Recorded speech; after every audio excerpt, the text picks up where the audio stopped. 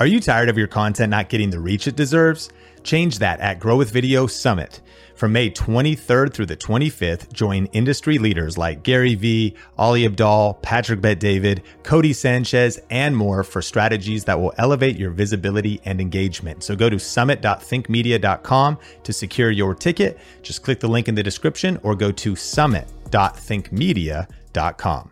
When I post more shorts, I can feel that subscriber growth more than when I'm just doing my regular uploads, for sure. The biggest mistake new content creators make is not releasing anything until they think it's perfect. What do you think independent creators, since now you've lived in both worlds, could learn from what you learned in traditional media? The most important mindset you need as a content creator is that you are talking to one person. That's everything, I think. Welcome back to the Think Media Podcast. In this episode, I'm going to be talking to a creator that has generated 1.9 million views in the last 6 months. She's going to be breaking down her strategy. She's actually growing 10,000 subscribers per month, but there was a season recently where views were down, subscribers were down, and she was kind of in a YouTube recession. And maybe you can relate to that. And so we're going to be unpacking the story of Orly, the DIY designer today.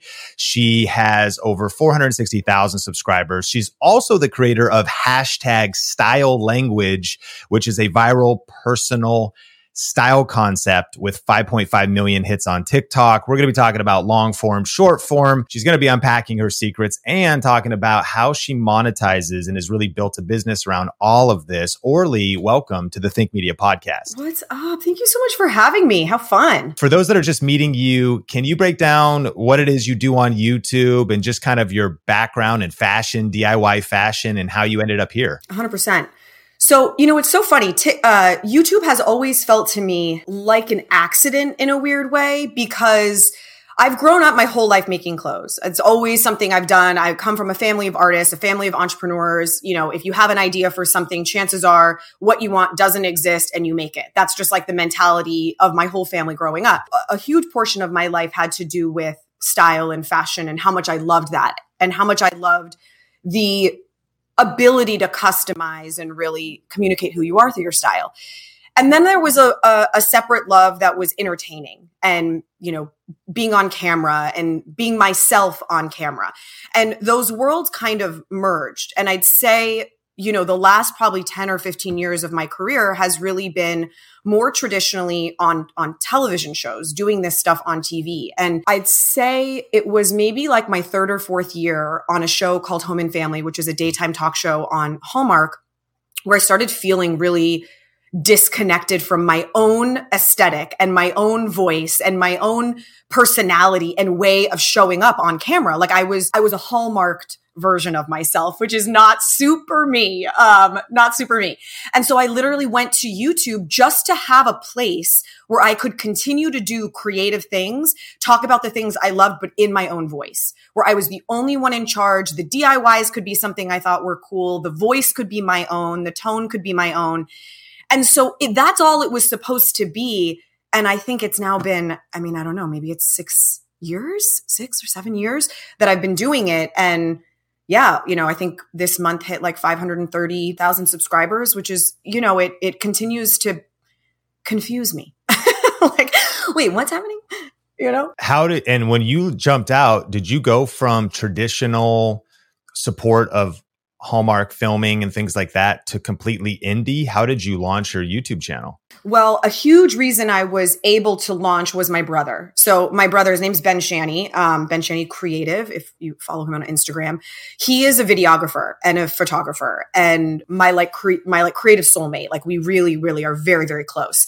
And he has supported me in every kooky endeavor I've ever wanted to do. And he supported me in a way that he's made it look professional. He's made it look polished. He's made it look bigger than it was from the get. And that's the same with Rocknot. I have a brand and he does all the photography for that, for the website. And so he's always allowed me to feel a little bit more legit than I felt at the time. And so he shot everything for me. And in the beginning, he shot all of the DIYs. Like I would physically DIY, I would only worry about making what I was making and he would film and he would do close-ups and he would edit.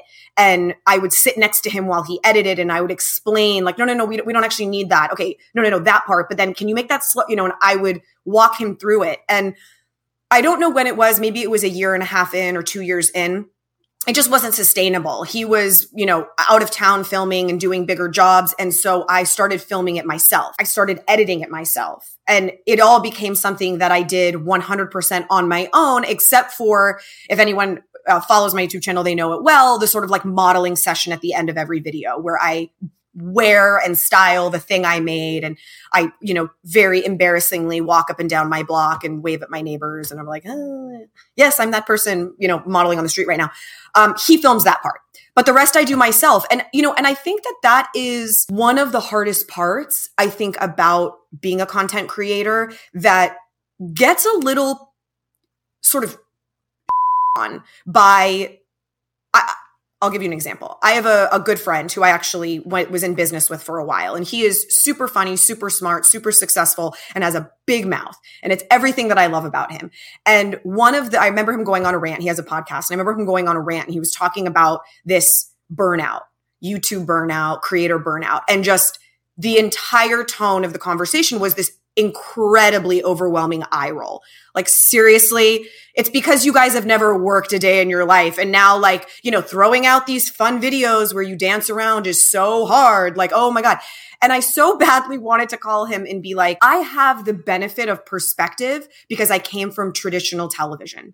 And I know that not only is every department its own department with multiple people, but there are multiple departments to make this one thing happen. And so when I was doing a DIY segment, I had a producer who their only job was to come up with ideas.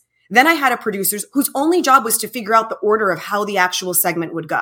And I had someone who did hair and makeup, and I had someone who did wardrobe, and we had cameramen, and we had editors, and we had a marketing department, and we had social media, and we had every arm, multiple people in every department. And when you are building a YouTube channel, you are not only every individual, you are every department. And it is a lot of jobs. And it is a lot of work.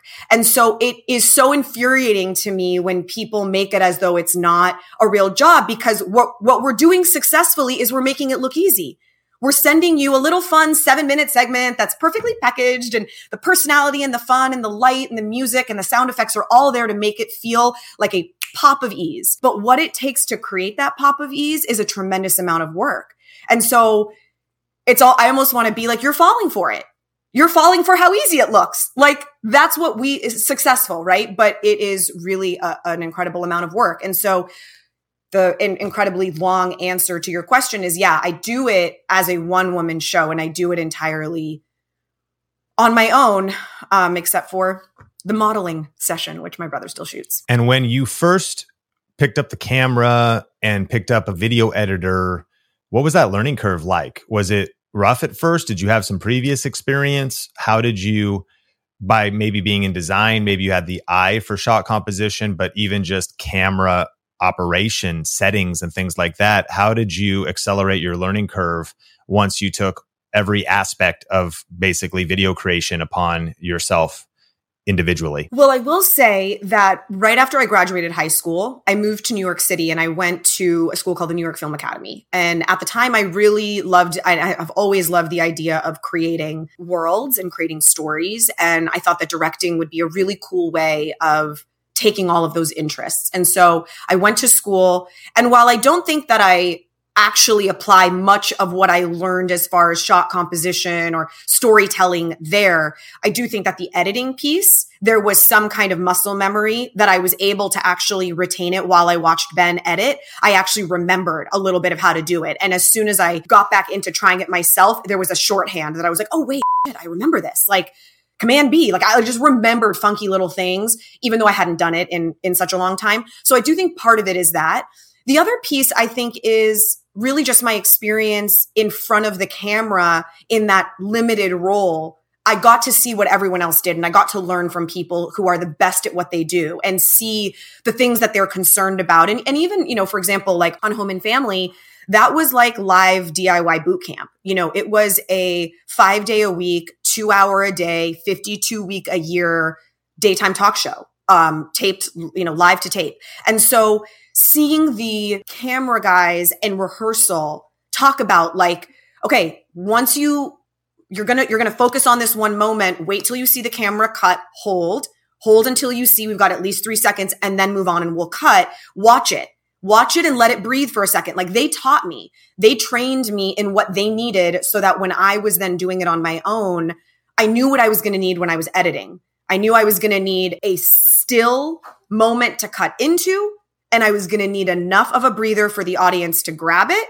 and then move on. And so if I'm moving too fast, I can't use any of that yet. We've got to settle. Like, I just learned from them, I think.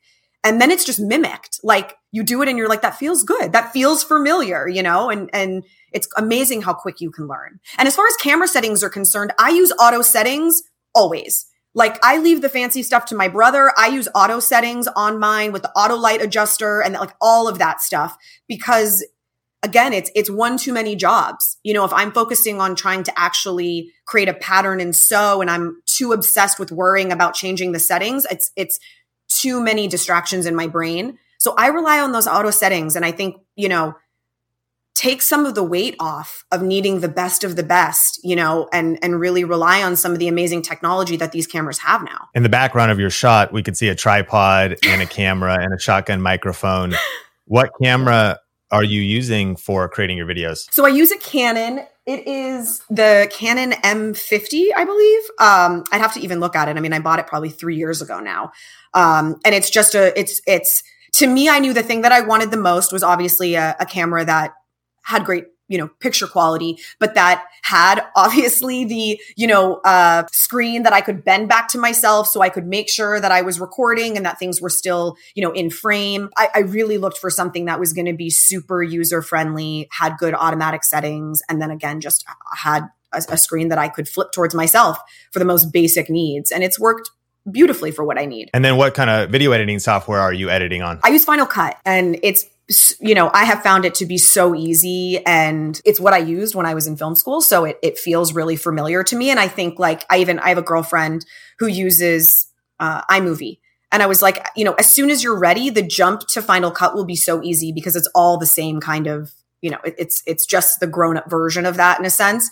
And so if you're starting on iMovie, knowing that Final Cut is building on those building blocks, whereas maybe Premiere or whatever is a little bit of a shifting in your perspective, learning things and thinking of it in a different way.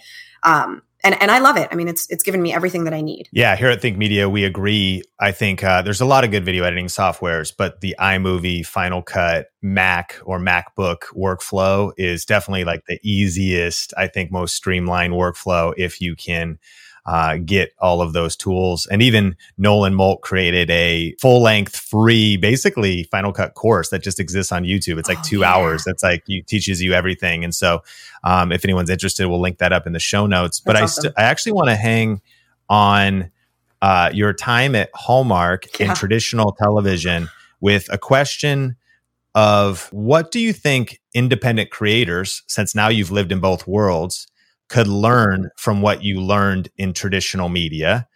And what is also a mistake you think that traditional media is making now in light of your experience, boots on the ground of new media creation and social media?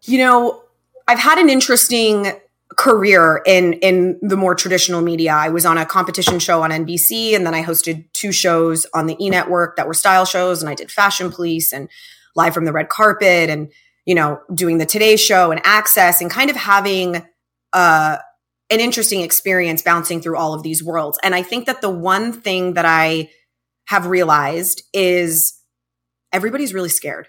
Everybody's really scared. And no one necessarily has a real vision because no one's really in charge. And even who is in charge isn't really in charge. And even that person who's in charge isn't really in charge. And so people are very scared to take a risk. People are very scared to follow a gut. And it can become a little bit of like I don't know how to describe it. It almost feels like you're like a buoy in the water, and everyone's just kind of bouncing around these waves, and the waves take different directions on different days, and everyone's just sort of on this weird ride. There's no anchor. And that's the one thing that I think has been very, very cool and very a breath of fresh air about the content creation space is like you are your own anchor and you get to make very clear decisions based off very clear gut feelings and you get to have a very clear voice and you don't have to be so confused all the time and try to check everyone else's boxes when those boxes change every few years and you contort yourself and mold yourself into something to check the boxes today. And then when they change, you're like yesterday's news and you're like, no, but like I can be that too. Like, it's a trap, you know, it's really exhausting. And so I do think that traditional media is looking and in love with creators who are authentically who they are and create this entire universe around them where everyone buys in. But then we've all seen that moment where they make the move to traditional and all of a sudden all of the voices get in there and sort of unauthenticate them in everything that made them special. It's just different. It's a bit of a corporate machine and there are bigger interests at play and it gets very confusing. And so I wish that traditional media would trust the like very real time feedback that the audience provides. I think the audience engagement on social media should be telling you more than the ratings, like a Nielsen rating. And the fact that a show could trend on Twitter and then get canceled for bad ratings, like something's off. We're not looking at the same information. And so it's the same as like film. I feel like that happens in film. You know, the Barbie movie was such a great example. Like it blew up and took over the world in such an impactful way. But, you know, movies continuously get made with different goals or different directions or different audiences in mind when the audience will tell you what it wants. Social media. And I think that is one of the reasons that the content creation digital space has a leg up, but it's still like not fully taken as seriously or with as much weight, which I think is a real mistake. Real-time audience feedback is priceless. And for the small creator, that's not the season they're in, at least on their personal content, before you're getting comments, before you're getting that feedback. But for the established creator, it's such a powerful perspective you just shared of us not really considering how valuable it is that not only can we create content, but we have a continuous feedback loop, which can help us make better content that resonates more and steer away if we start to miss it, because it doesn't have all the corporate red tape or drama around it. We just are direct to consumer. I want to talk about a while ago, I don't remember where we talked. It might've been on a coffee with Cannell, and you were going through a season where views were down, growth was down. Now, if we look at your channel, 1.1 million views in the last 28 days, 10,000 new subscribers, almost 8 million views over the last 6 months, 52,000 new subscribers. So clearly, in a way, you kind of revived a dead channel. Your channel wasn't dead, but that's a language a lot of people think about. Like, my channel died. Like the algorithm killed my channel. How do I revive it? How do I get my channel alive again? You've been doing that. What has changed? Did you just get consistent? Did you just persevere through the valley of death? Or is there anything else you've tried? Yeah, man, Sean, it is such a disheartening feeling. It really is. And like anybody, and this is a feeling that like, you know, you almost don't want to feel because there's a little bit of shame around it and there's a little bit of embarrassment around it. But for the new creator who's just coming to YouTube, who's just thinking about creating a channel, who feels like they're working their butt off and they're not getting traction and they're not getting views, or the creator who was very much like me, who felt like they had tremendous success. And then you're like, what happened? It is very hard not to take it personally. It feels embarrassing. It feels like you're a loser. Like literally these core little middle school feelings, like you didn't get picked first. That stuff comes up for you we're creative people. Most of us are in touch with our emotions and connected to that piece. And so we feel this stuff. We really do. And it was very hard. It continues to be very hard. I remember so vividly, there was a girl who is actually one of the reasons I started my YouTube channel. She had come on Hallmark as a guest, but she was a YouTuber. And I was at the place in my time there where I was like, I think I need an outlet. And I went to her studio in downtown LA, and her husband had run her channel together. And she was telling me all about how she started and gave me really, great advice of, pick a set day and pick a set time and let people get used to it and just be consistent. And I always kept track of her. Like, she was always someone I kept track of. And I remember so vividly that after my first year, maybe when things were going really well, I hadn't had 100,000 subscribers yet, but every video was doing over like 100,000 views on every video. It was crazy. And I remember looking at her channel and seeing that she had 700,000 subscribers and videos were getting like 7,000 views. And I remember having a deep fear, like a literal deep fear. I'm like, oh my God, like, does that happen? Like, does it not just keep going up and up and up? Like, does that happen? And why does that happen? And when that happens, what do you do? And then I remember feeling like, oh my God, it happened. It happened. It just fell off a cliff. And there were different reasons. One of the things that we talked about when we were talking about doing this was about how I had hired an agency to help. Because I was like, I don't know what the hell's going on, but it literally feels like my channel is just being like ghosted and it's existing in a bubble and nobody even knows it's there anymore. And so I hired this company to help me. And the company didn't really do anything. But one of the things that they did bring to my attention was that during COVID, I did a video in March, like that March of 2020, of how to make your own face masks when face masks you couldn't find them. They were non-existent. And I was making them out of old pillowcases and t-shirts, how to make it for the size of your face and all of this stuff. And the video blew up and blew up. But the problem was that it blew up with such a wide, varied audience, right? It like people from all over the world cared about this video. People of every gender, people of every race, people of every age, people of every interest level needed this. And all of a sudden my channel was like, wait, what? Like, who are we? Who likes us? And what they believed was that then it was still sending my videos out to just as many people, but only a tiny fraction actually cared about that content because it was no longer a life-saving necessity. It was like how to shred your jeans, And this guy who lived in Spain was trying to make a mask for his family, couldn't give a crap about that.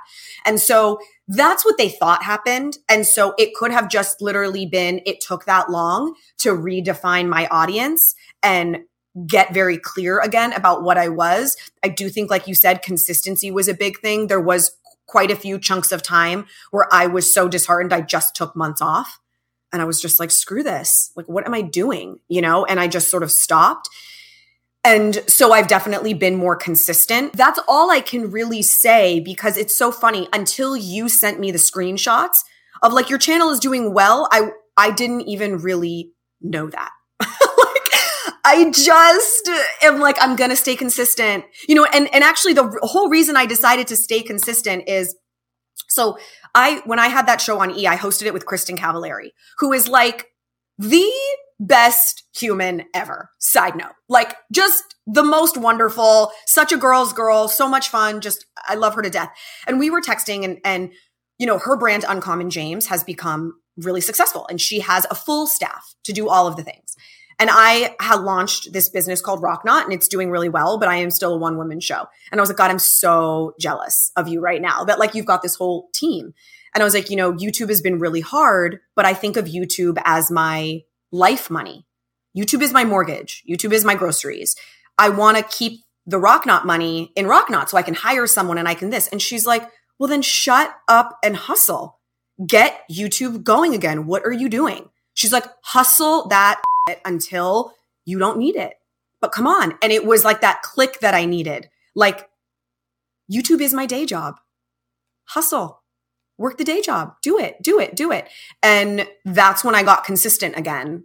And that's when I think it started growing again. Hey, in just a second, we're going to get back into the episode. But if you haven't heard, for a limited time, you can get on-demand access to my YouTube strategy class entirely for free at thinkmasterclass.com. On the class, you're going to learn the one strategy that we use at Think Media that is currently generating over 300,000 views every single day. If you are new to YouTube, this is going to help you start right and avoid mistakes. And if you're already a pro, this is going to help you multiply your growth. And the cool thing is the class is 100% free and you can watch it instantly on demand. All you got to do is go to thinkmasterclass.com or just click the link in the show notes to get instant access. All right, let's jump back into the episode. There's a lot in there.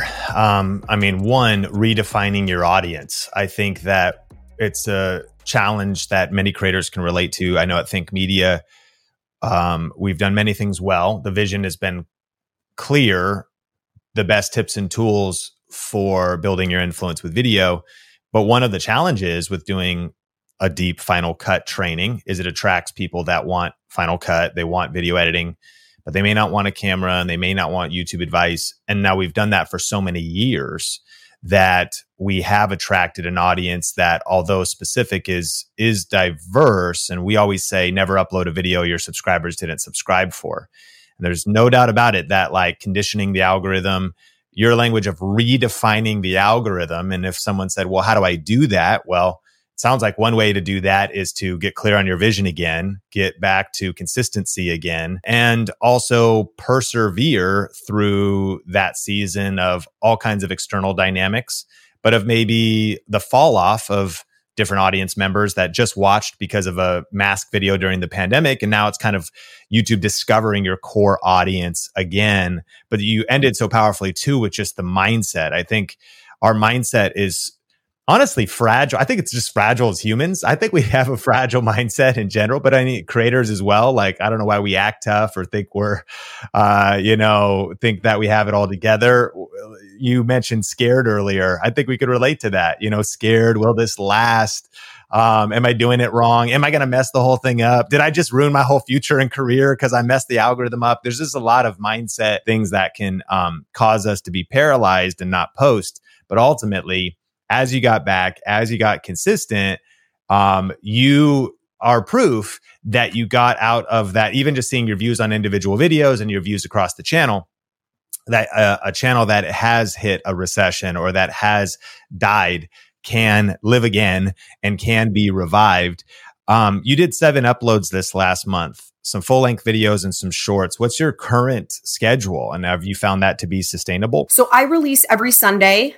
Sunday morning, 5:15 a.m. Pacific Standard Time is when I release the videos. And that, I don't miss. That's the goal, right? That's my like upload. Shorts, I can feel it in my gut. I am missing a huge opportunity by not prioritizing it. And I know it. Like, I can feel it. I know it. Whether it's because YouTube is pushing shorts or it's bringing a new audience or it's just whatever it is, it's just another opportunity to clarify with the algorithm, like whatever it is. When I post more shorts, I can feel that subscriber growth more than when I'm just doing my regular uploads, for sure. So I think that that's a really, really big piece of it. And I know it's something that I need to prioritize more. It's just been a difficult one with time because oftentimes, I just tried and then I hired someone to help create shorts based off my YouTube videos. But because I edit, like, I don't love the final edits I get. And so I'm not like super stoked to upload them. And so then I'm like, I've got them sitting in a folder and I'm not doing it as much. Whereas I know when I edit my own short, it's something I feel confident about. It's got my voice, it's got my tone, it's got the important bits. And I normally find that it performs better. But I think that if you can get shorts up, it is a really powerful tool for the rest of your channel because it just feels like it's like this little free commercial for your channel. It's like this 30-second, 1 minute bite-sized teaser for people who maybe don't know what you are and what you're about that might pull them and be like, oh, shit, I didn't know she does all this stuff. There's a new full DIY video every week. Like, what? And I get that all the time. Like, just discovering this, like people commenting on 3-year-old videos being like, I'm just starting down your rabbit hole. This is amazing. Like, so I think really thinking of shorts as being a conversation, it's almost like thinking of YouTube shorts like TikTok. You don't need any followers on TikTok for your content to reach people who give a crap about it. That's the beauty. That's why TikTok has become such an exciting place for so many people, is that if it is interest based, not follower based, not subscriber based. It's if you care about this, we're going to give you this content from someone you've never heard of, and maybe you're going to start following them and you're going to get more of that content. So YouTube Shorts is like that. I think it's that introduction. It's sort of casting that line out into the ocean and being like, anybody? And so I can feel in myself a wasted opportunity every week that goes by that I didn't get one out. And I really, really recommend it. I think it's incredibly powerful. Are you doing a multi-platform approach? You mentioned TikTok and you created hashtag style language. Are you active creating content on any other platform, and how do you sustain that? Yeah. So TikTok is the other platform that I try to create as often as I can on, for that very reason, that the growth there is crazy. Like only on for a year and a half, maybe on TikTok, and at 200 and something thousand subscribers there, or followers there, or whatever, which like compared to Instagram, which I've been on since 2012, and I have like 100,000, and it's just like, you're like crawling this like slow, sad crawl, TikTok is exciting in that way. And so the main content that has popped for me has been style language content, which for those, most of you, I assume, that have no idea what the heck that is. One of the main reasons that I have always gravitated towards DIY is the idea that our style is really only supposed to communicate who we uniquely are.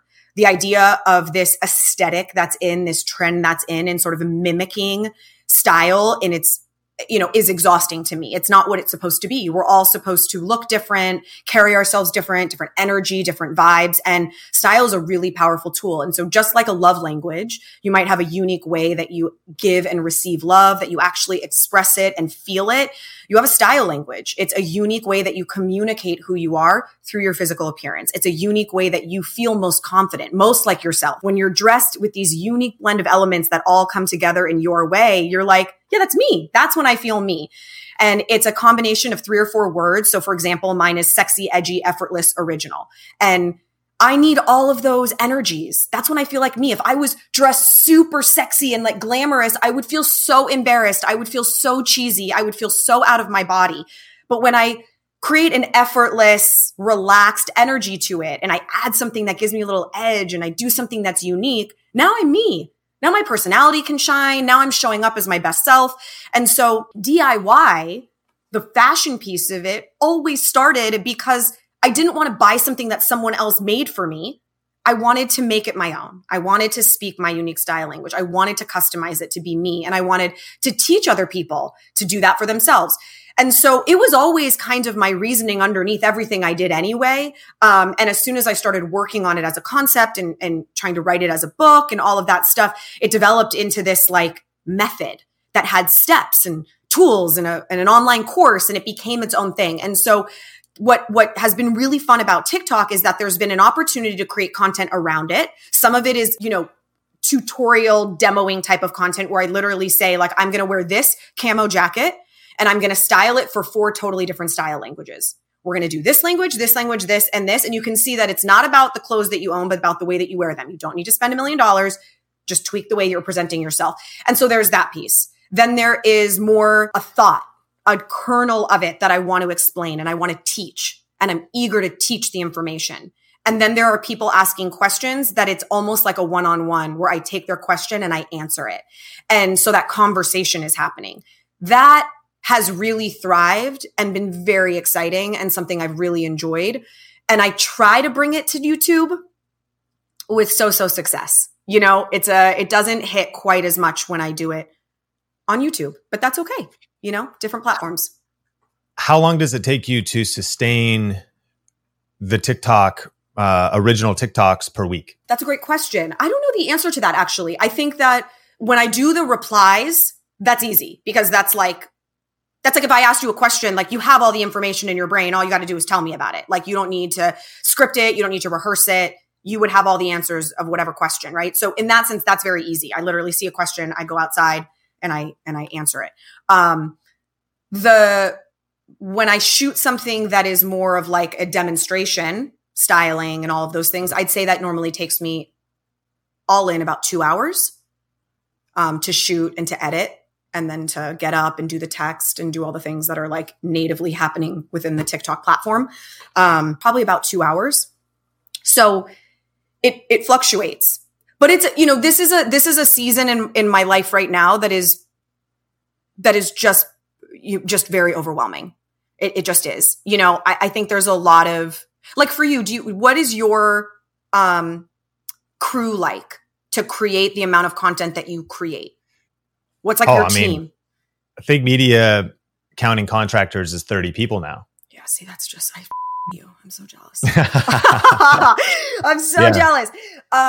See, like, that is one thing that I have never quite figured out, is how to grow beyond myself. And so I have always felt a little limited because it's really what I have the capability of doing. And with Rocknot being as successful as it is, that piece is a huge piece of my day-to-day now. I hired someone to fulfill orders, but we had some hiccups. And so we're taking a minute to figure out how we're going to rectify that, wrong items going out and things like that.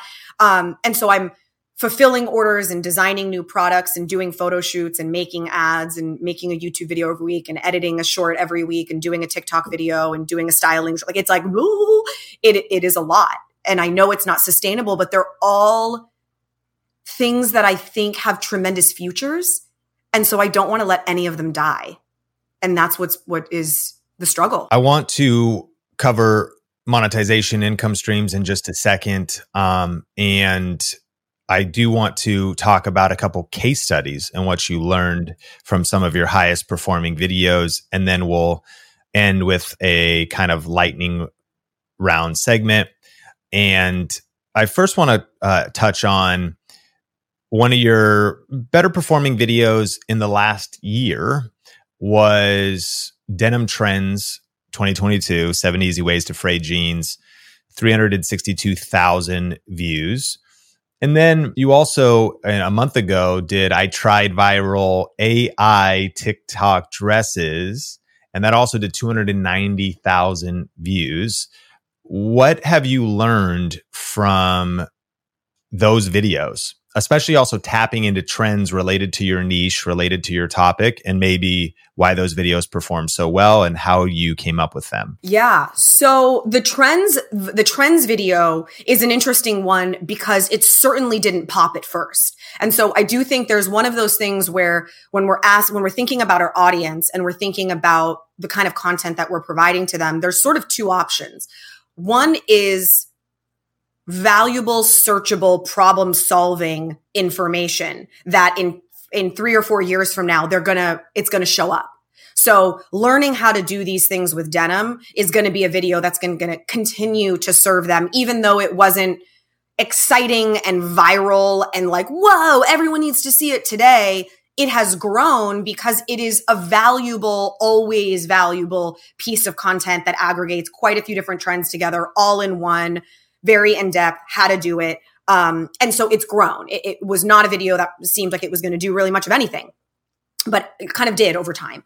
And then the viral dress, that was a graphic that I had got sent probably by 25 people, where they would just DM it to me on Instagram. And it was this image that looked like a big rectangle with a couple of slits in it. And then the image would pull the dress up and it created a dress and flatten the dress out and pull the dress up and flatten the dress out. And it looked literally like a rectangle with 3 slits in it. I tried it and it sucked. It didn't work. And I'm like, you know what? Forget it. This doesn't work. It's just stupid AI. Like, man, it's not real. And then I kept looking at it and I was like, no, there's a way to make this work. Like, there's a way to make this actually work. And maybe it's not, maybe it has to be different from what the AI generated one was. And so I played around with it and I figured it out. And it turned out to be this really great DIY. Now, one of the things that I think was good about the video was that it was different, formatted differently than my others, because I was in New York. I was on vacation. I had filmed the DIY portion of it when I was in LA, but I hadn't done my intro and I hadn't modeled it and I hadn't done any of that stuff. And so when I was in New York, walking through the city, going to meet my friends for a drink, I recorded my intro and it was on the go and it was different than me in my room. Like, hey, welcome to my, and I think that it probably grabbed people initially. It just felt fresh and different. And I think that was part of it, actually, is even when there was a tweak of it, I was in my sister-in-law's backyard and like put up my cell phone and I'm like, hey, okay, so there's this one thing that I had to explain. And like, I'm in the middle of some random place. And I think those things made the video feel new and fresh to some people, combined with the fact that it was literally a 30-second dress that required no sewing. And it was strategically placed cuts that you could make into this really great piece. And so, you know, they when they pop for different reasons. But I do feel like part of it was just the freshness of the intro and the virality of the TikTok, Instagram, whatever dress to begin with. And that's one thing that, you know, I have struggled with. I have really tried very hard to stay away from those viral trends because I am not that girl. Like, I'm not that girl. I'm not going to do it great. I'm not going to nail it. So I feel like I have preferred to steer clear of a little bit of that and just really make something that I actually want to own in my closet. Like, that's really my goal is I'm going to make this thing and I'm going to teach you how you can change it and customize it for you so that it speaks your style language and it reflects your style. But I'm not going to follow this trend that everybody's doing. I hate it. I don't like it. So why would I do that? So I've started to trust my gut as far as my own taste is concerned and not do something that feels like it might be clickbaity. I learned that lesson with this Cardi B dress that I made. It was this like handkerchief dress and she was everywhere. Like the photos went viral of her wearing this handkerchief dress. And I looked at it and I'm like, I can make that. That's easy. I can make that. I hated it, but I made it. And when the video tanked, it was even more embarrassing because I felt like I was trying to be someone I wasn't. You know, I was like, look at me, make the viral Nicki Minaj dress. Like I felt so like embarrassed of myself because it wasn't like a video I loved that just didn't pop. It was like a video that I felt like a little bit of a wannabe doing, and then it didn't pop. So then I was even more embarrassed, you know? So I think I've followed my gut a little bit more too. Powerful insights. And I think it seems like when you jumped on the TikTok challenge trend, it resonated with you. So rather than chasing a trend, if you feel it, when you feel it, jumping on that can be powerful, and it proved it was in the views. I also want to share one of my favorite strategies that is a small tweak that we do in Video Ranking Academy, our signature course. On the 7th R, it's repeat, where you kind of not just think about how can you make your next video more intelligently based off data-driven decisions, but also one of the habits of repeat is to look at your channel and think about how you can optimize old videos to give them new life or to give them a longer lifespan. And this little power nugget for the Think Media podcast, I'm grateful you're here wherever you watch or listen, rate or review, smash like if it's on YouTube. But your Denim Trends 2022 video, amazing thumbnail that just says DIY frayed jeans 7 ways, 7 easy ways to fray jeans, DIY. And not only is it have 362,000 views, but to your point, I think it'll keep getting views for years. The really small tweak, delete 2022. Yeah. Yes. Just say Denim Trends, ! And one of the habits we have at the end of each year is we actually just look back and we look at what would cause friction, because people will still watch a video that's older. But if someone goes, 2022, but now it's just Denim Trends, 7 easy ways to fray jeans. It doesn't mean that it's the new year. If relevant, you may actually change the year, but the small tweak is just delete the year. So that's something you can make actionable right now. Think Media Podcast. Maybe there's something in your library that you could re-optimize. And if you actually do want to learn a little bit more about tactics and tips like that, and you haven't seen our free class, thinkmasterclass.com. That's an on-demand YouTube class that's in the description as well. Let's land the plane talking a little bit about your money plan, your income sources. You said YouTube is your day job.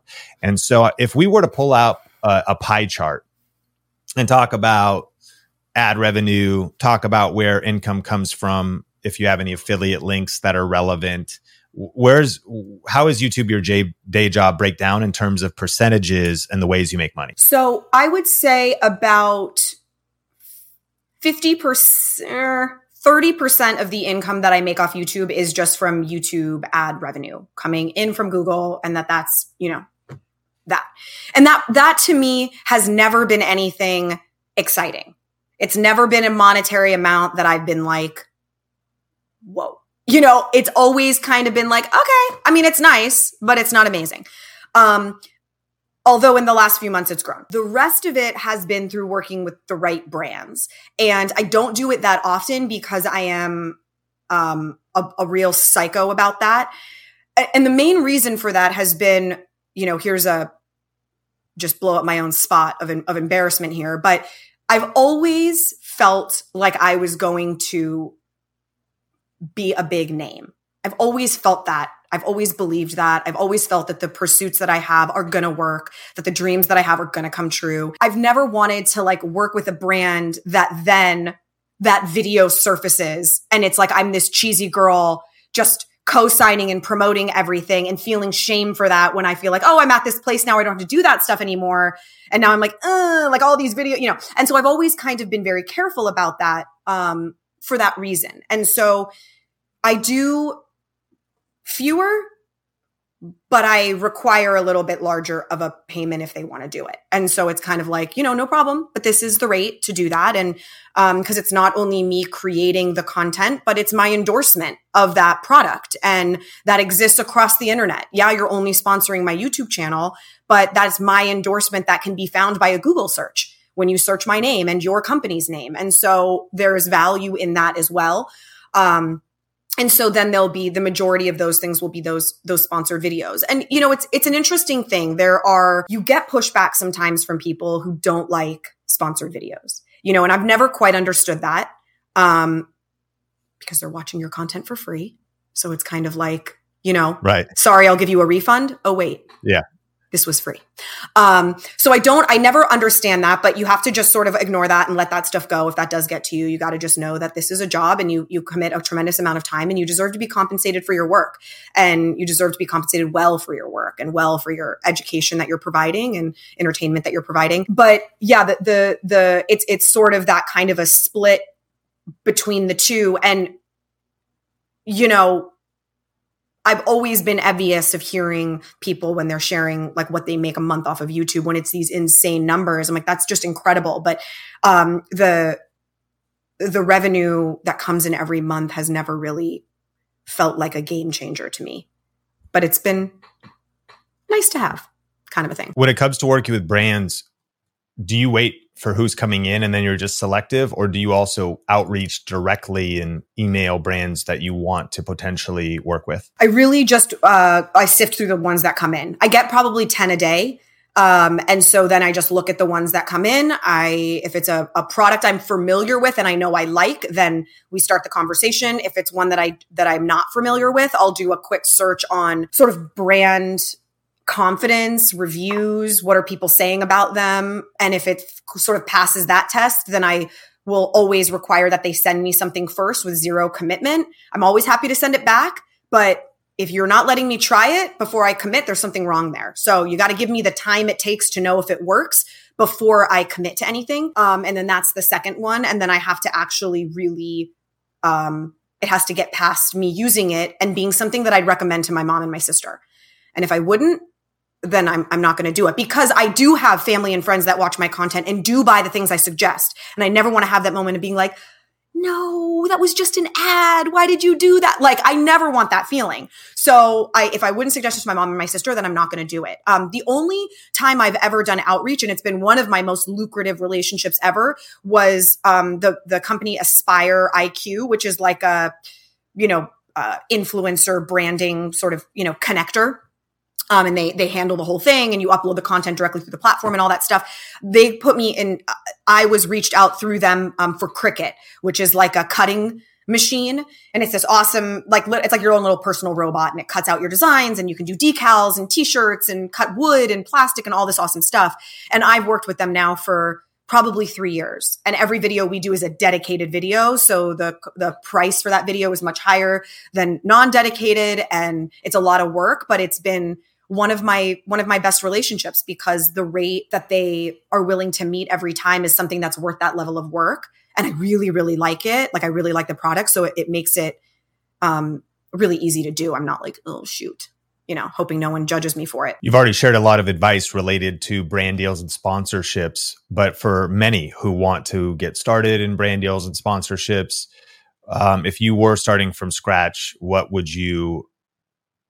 advice would you give specifically for that money plan on YouTube? I think you have to have like a really clear sort of goal set or mission statement about what the brands and those sponsorships, what they're going to fulfill for you and how they're going to fit into the overall image that you're creating, the brand that you're creating, and all of that stuff. Because I think then that's really going to dictate the things you say yes to and the amounts that you say yes to as far as actual monetary dollars. If the goal is, there are a lot of people who do sponsored content for free because they want to appear like someone who's getting paid to do sponsored content. And that is their reasoning. They're hoping that by looking the part, they'll get those opportunities. And so for them, they're willing to do it for free, right? Others, no, you're going to pay me to do the thing. And that's the way it goes. So I think you have to really know what you're looking to get out of it. If you're at a place where you know your channel is providing value, I really am very adamant that you never take product for trade, because to me, it's a really toxic habit. This idea that brands feel like they can give product and that that's your compensation. No, the product is the required materials to make your ad. I can't make your ad without your materials. I'm happy to take your product, make your ad, and send you back the product. I don't need it, but unless it is something you are literally getting ready to spend your own money on. And you're like, no, that saved me. I was going to get a new fridge. Holy cow. It just saved me $1,400 post-tax dollars. Like, score. Yes, duh. But if someone's like, I want to send you this new blow dryer, and you make a dedicated video on it, like, you're high. Absolutely not. That's not how it works. So for me, I think that even if the amount is $100, or something like that, I think it's important for that buy-in that you feel like someone is buying into the value that you provide. But again, it will come down for each person where they're at, where their goals are, what is the goal in a year from now? And if it's just to grow, to get to a place where you're doing consistent sponsorships and hopefully getting on the radar of more and more brands, then you bite that bullet and you do as much as you want for free for as long as it feels good. But you got to really trust your own gut. And when it starts to feel slimy and it starts to not feel good anymore, you got to make a change. And you either have to increase your rates or you have to reduce the ask. You have to do something so that you feel like it's a level playing field and like you're not being used. Like this is a really good partnership. I think that energy is really important in all of these things because they're like little micro deals you're doing over and over again. And they can leave you with a really bad feeling if you're not kind of honoring yourself in it. We're doing a new segment called Repeat After Me. And I'll say a sentence and then you repeat the sentence and then just finish this sentence with whatever comes to mind. If I was starting a brand new YouTube channel today, the first thing I would do, repeat that sentence, and then what would be the first thing you would do? If I were starting a brand new YouTube channel today, the first thing I would do is create a schedule I would know for sure I could maintain on the regular without burning out. The biggest mistake new content creators make is? The biggest mistake new content creators make is not releasing anything until they think it's perfect. Just getting it out there is where you're going to learn all the lessons. You mean you baby something and you hold it until it's perfect and then you like release it and it still probably sucks because it was your first one. So just like get it out. That repetition is where the sweet sauce is. You just learn so much by getting it out. Done is better than perfect. Yes. Oh my God. I mean, I need my own advice, but yeah. Repeat after me. The most important mindset you need as a content creator is? The most important mindset you need as a content creator is that you are talking to one person. That's everything, I think. It helps you in being someone that they feel connected to. It helps in the way that you actually communicate your words. One of the most annoying things is, hey guys, to me. I don't want you, you're not talking to anyone else. You're talking to me. Just talk to me. I don't want to imagine this world of a million people sitting there on their phone. I want to imagine you're talking to me. And so I think you imagine you are talking to one person, you are teaching one person, you are explaining to one person, you are connecting with them. And then it also takes a little bit of the pressure off, of worrying about what everyone's opinion is going to be when you're just kind of imagining one person. Orly, you have added so much value today and just want to acknowledge you for just sharing your wisdom, for the artistic spirit that you carry in your work and all of the content that you put on your channel. And you've shared so many tips here. You've been very generous. There's a lot of cool things you're doing for people that want to check you out. Where can they find you online, as well as some of these different projects that you have going on? Oh, yeah. Thank you. It's been so fun. So the YouTube channel is The DIY Designer. Brand new, either DIY, personal style, or styling hacks every week. And so that's a blast. And like we said, shorts, hopefully more often. TikTok is at Orly Shani. That's really social across the board at Orly Shani. So that's Instagram and TikTok. And that is really about, again, practical tips, style language tips, styling hacks, really fun ideas. It's just a fun little escape of creativity and inspirational content, I hope. And then Style Language, mystylelanguage.com is the website. That is a beautiful online course. If you're someone who wants to feel more connected to your personal style, you want to feel like it's something that really represents who you are and not feeling the comparison game and being overwhelmed by trends and feeling like crap. It really is about anchoring into who you really are. And so it's a beautiful process and there's an awesome community there. And then Rocknot, which is rocknot.com. It's ROCKNOT. That is a brand that I started, which I hope provides inspiration because it started off as a DIY video and launched into what I cannot believe, successful kind of a business that it's become. It's all rhinestone cording that gets macrameed into all of these purse straps and purses and jewelry. And it's all detachable and multifunctional and interchangeable. It's really, really fun. And so that's rocknot.com. And that's been a business that's been a real passion project and now becoming like a real thing, which I can't believe. Oh my God. Orly, thank you so much for coming on and adding value today on the podcast.